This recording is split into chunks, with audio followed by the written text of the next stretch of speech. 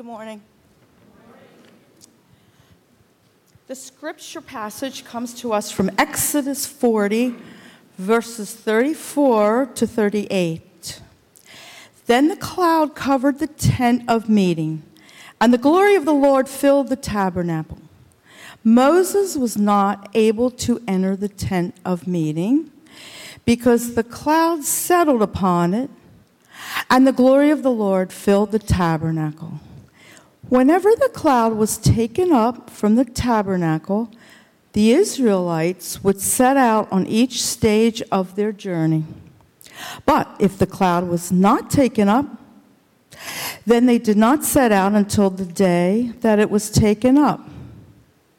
For the cloud of the Lord was on the tabernacle by day, and fire was in the cloud by night, before the eyes of all the house of Israel at each stage of their journey. This is the word of the Lord.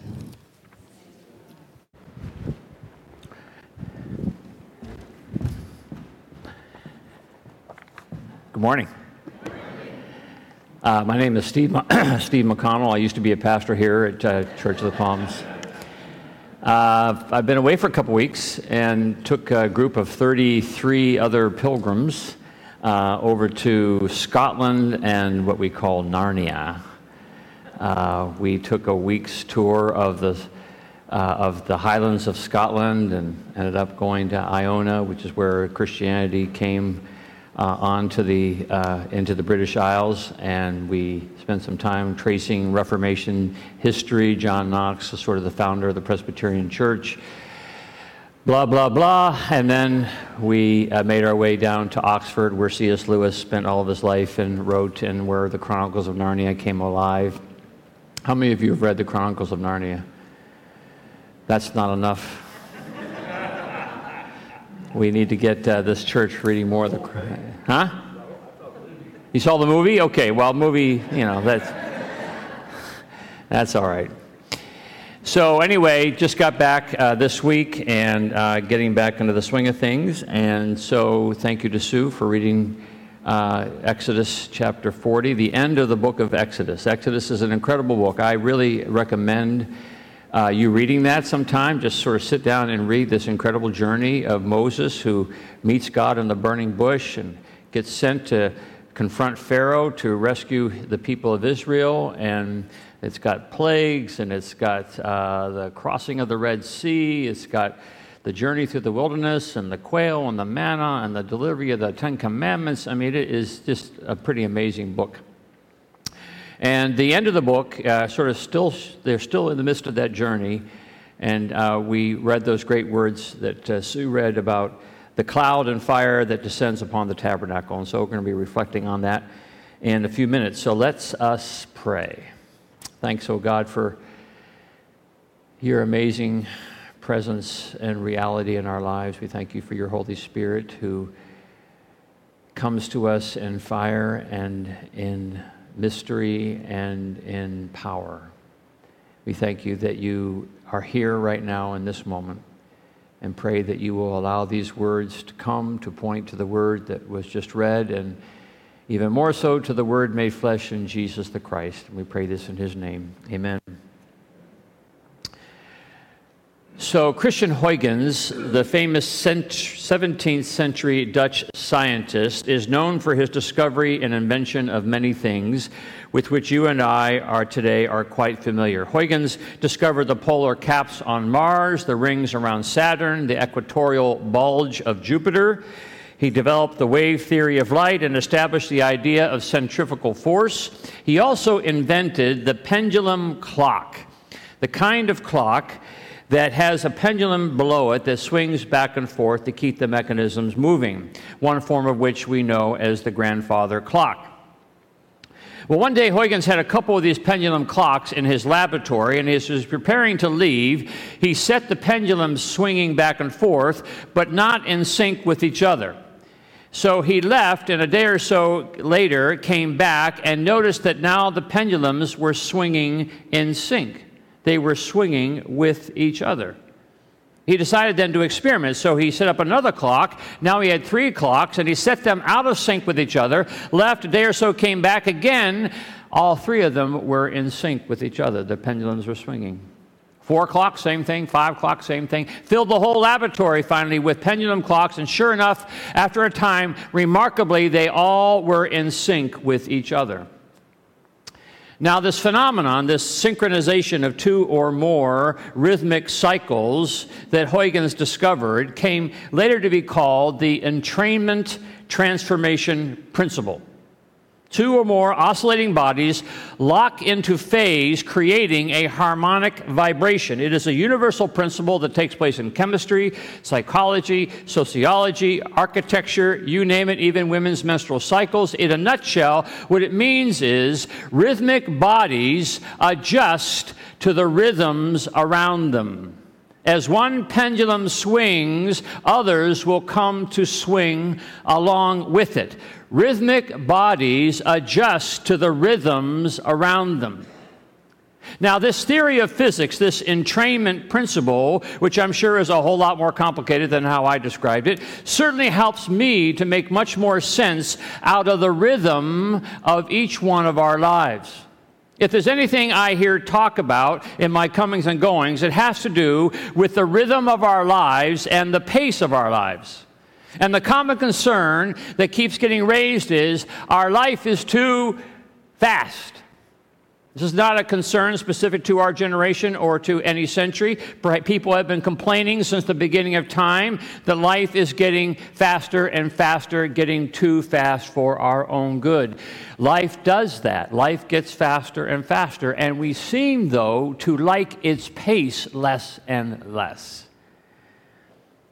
Truth is, we are rhythmic bodies adjusting to the rhythms around us.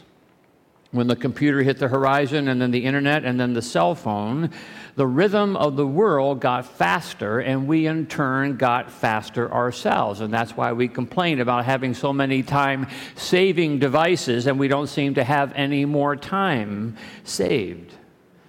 Well, of course, there is no such thing as a time-saving device, right? There's only time-using devices. My computer does not save me time. It requires my time, especially when I walk into the office in the morning and face however many emails from the day before. The rhythm of my life adjusts to the greater rhythm around me. No time do I experience this more than when I'm in the midst of a fairly significant and intense conversation with someone. Perhaps someone is pouring out their heart to me, or I'm pouring out my heart to them, and then one of our cell phones goes off, or a text dings in. And so what happens, of course, is, fumbling for the phone, and you answer the phone, and you start talking on the phone, and, the conversation goes on for a while, and then it concludes, and then comes the invariable question. Now, sorry, where were we? Well, of course, what's happened is that whole rhythm is gone. The whole rhythm of that conversation is gone. It has been subsumed by another rhythm. And strangely, one of the outcomes of all this is that what happens is that we're left with no rhythm at all. It's not that our rhythm is too fast. It's that we ain't got no rhythm. And that especially goes for Presbyterians. We ain't got no rhythm. For example, 34 of us just flew back from our pilgrimage to Scotland and Narnia, where we put our bodies through 2 cross-Atlantic flights and 25 or so different bus excursions. And at the end of all, our bodies said to us, "You ain't got no rhythm. Life was not meant to be lived across 5 time zones. The ancients did not go more than 100 miles from their homes. They certainly didn't have a cell phone to interrupt their conversation or a text to get in the way of their gazing into the heavens. It would have been unthinkable for people 2 centuries ago to misalign themselves from the rising of the sun to its setting." Thomas Edison, when he invented the light bulb, interrupted that rhythm. We go past sunset and create a whole other rhythm of our lives, which is different than the rhythm that we were created for. We ain't got no rhythm. We are desperate to be aligned with the greater rhythms of the God's created order. 2 weeks ago, these pilgrims, these Scottish pilgrims, we made our way over to one of the western islands of Scotland, an island called Iona, where Celtic Christian St. Columba set up his little community in the 6th century, and by it brought Christianity to Scotland. And what did he do when he set it up? He set up a community of Christian brothers who lived a daily discipline of pause, a daily rhythm of pause, a community together, farming, praying, scribing their little texts, all for the glory of God, and stopping along the way in intervals of each day and praying. And people from all over the region came to Iona because they were desperate to be included in that same rhythm. And the irony was not lost on any of us that as we toured this little island where this beautiful little community of discipline had been set up, we were in a hurry.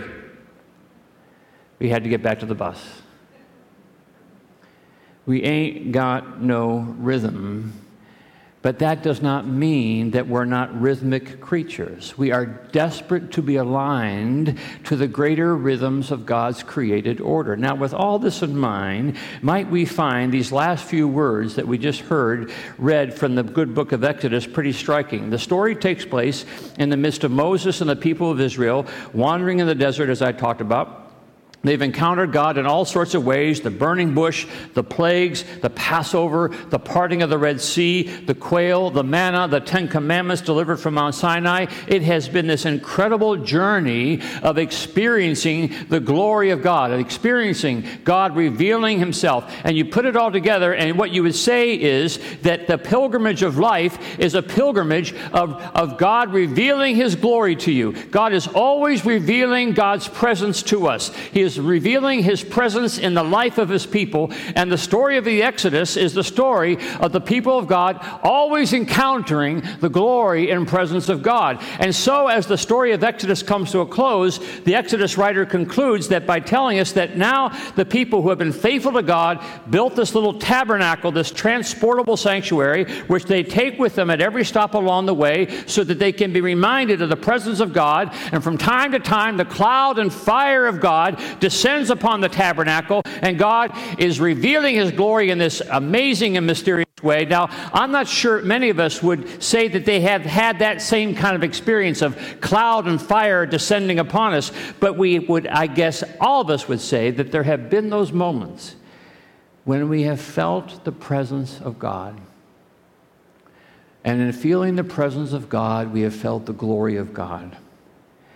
Maybe not in cloud and fire, but some would say they had experienced it maybe in a worship service. Or some would say they'd experienced it when they were in a time of prayer. Or some would say they'd experienced it when they were out in the midst of God's incredible beauty, beautiful nature. Some would say it was in the intensity of a small group. Some would say it was in the birth of their child. Some would say that it was when they ministered to the poor. There are all sorts of ways by which God chooses to reveal God's presence and power, but very few would ever say that they had experienced God's presence while they were in a hurry. Very few would say that they had experienced God's presence when they were in a rush. And I wonder if that doesn't explain the response of the people of Israel when we're told that when the glorious presence of God descended upon the tabernacle, the people of God stopped. They stopped.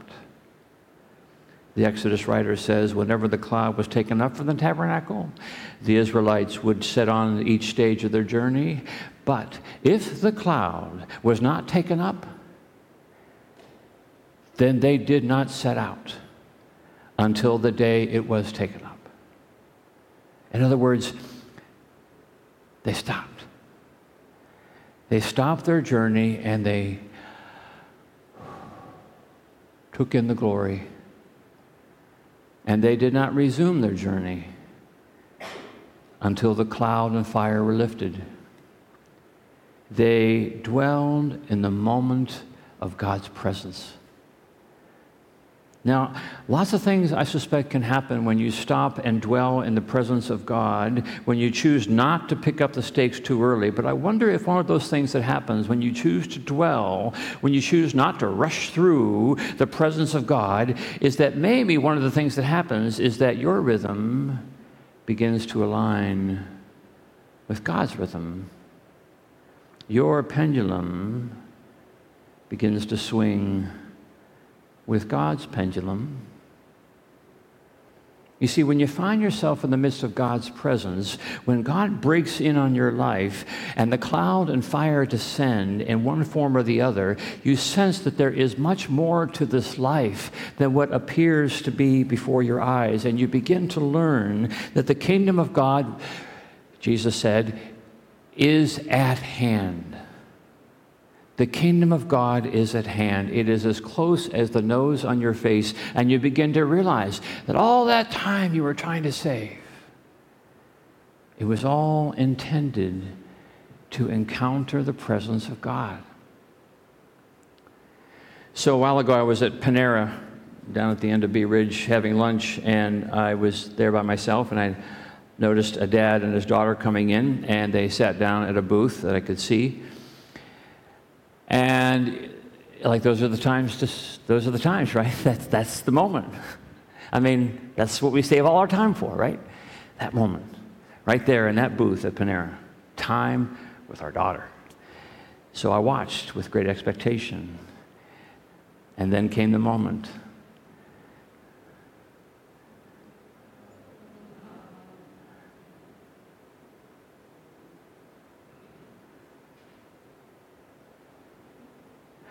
And I watched as that happened 4 or 5 times over a half hour or so.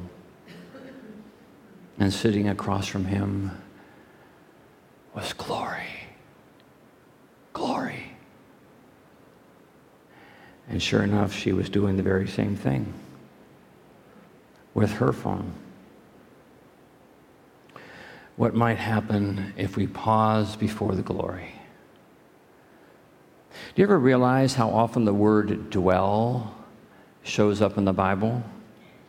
One thing I've asked of the Lord, that will I seek after, to dwell in the house of the Lord all the days of my life. Blessed are those who dwell in your house, ever singing your praise. Be he who dwelleth in the shelter of the Most High, who dwells in the shadow of the Almighty, will say to the Lord, my refuge and my fortress, my God in whom I trust. Surely goodness and mercy shall follow me all the days of my life, and I shall dwell in the house of the Lord forever. And the Word became flesh and dwelt among us, full of grace and truth. You see, when God comes to us in Jesus Christ, he came to dwell with us, and he came for us to dwell with him. It doesn't say that the Word became flesh and caught us on the fly. It doesn't say the Word became flesh and talked to us until we got that next phone call, or the Word became flesh and tried his best to accommodate his rhythm to ours. No, it says the Word became flesh and dwelt among us. He stopped and stepped into our lives and stayed a while. The devil tempted him to get over it quick, turn the stones to bread, feed them, make it quick. But Jesus chooses to dwell, to walk, to talk. Did you ever realize how often Jesus chose to stop? He was stopping all the time, stopping to talk, stopping to heal, stopping to teach, stopping to pray, stopping to feed. He stopped. It is a part of dwelling to reveal his power. He dwelled with us. Have you left yourself in your crazy life room to stop?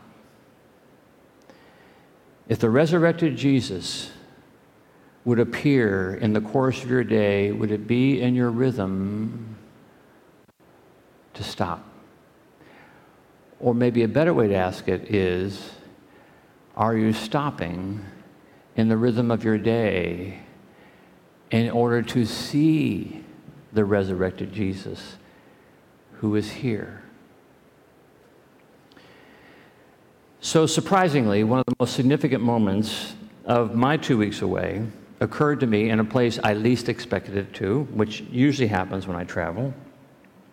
And it happened at London's Heathrow Airport. This was not on the itinerary.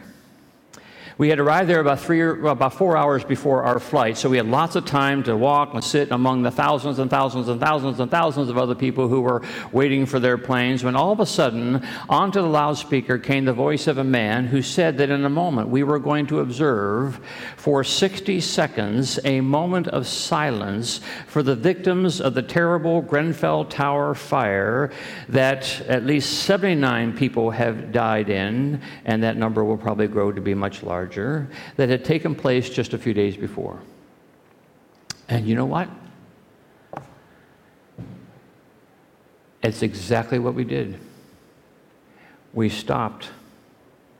The entire airport stopped and paused for 60 seconds. Do you know how long 60 seconds is when you're in an airport? 60 seconds. And we put ourselves into the lives of the hundreds of people who had either died or were hurt or were burned or were grieving. The entire airport stopped. No bags checked, no planes boarded,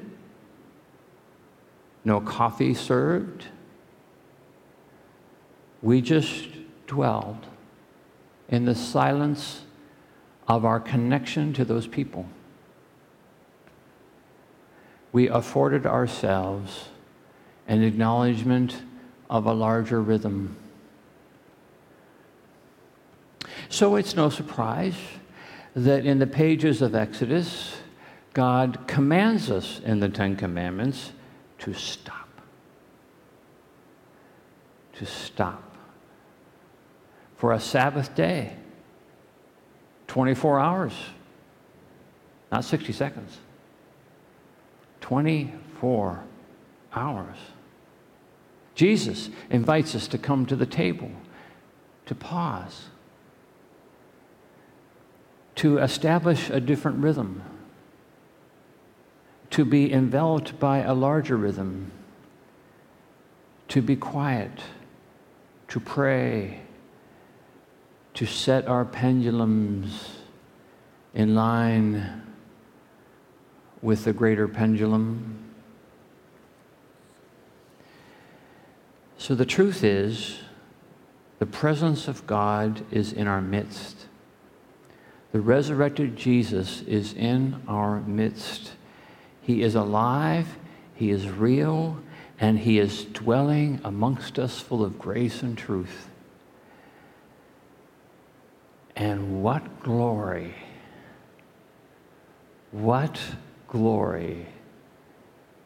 if we were to but stop. Let's pray. Lord, there is this great good news that Jesus tells us that the kingdom of God is at hand. The kingdom of God is in your midst. The kingdom of God is within you. There is this great pendulum of your grace and truth that is swinging and seeking to bring us into your rhythm. And we pray, O Lord, that you will give us the grace to discover our connection to you and our connection to each other, that we might stop, we might take Sabbath, that we might be met with you and your presence, and that we might find out what life is really supposed to be about. So bless us, O Lord, that we may find our true selves in you. We ask it in Jesus' name. Amen.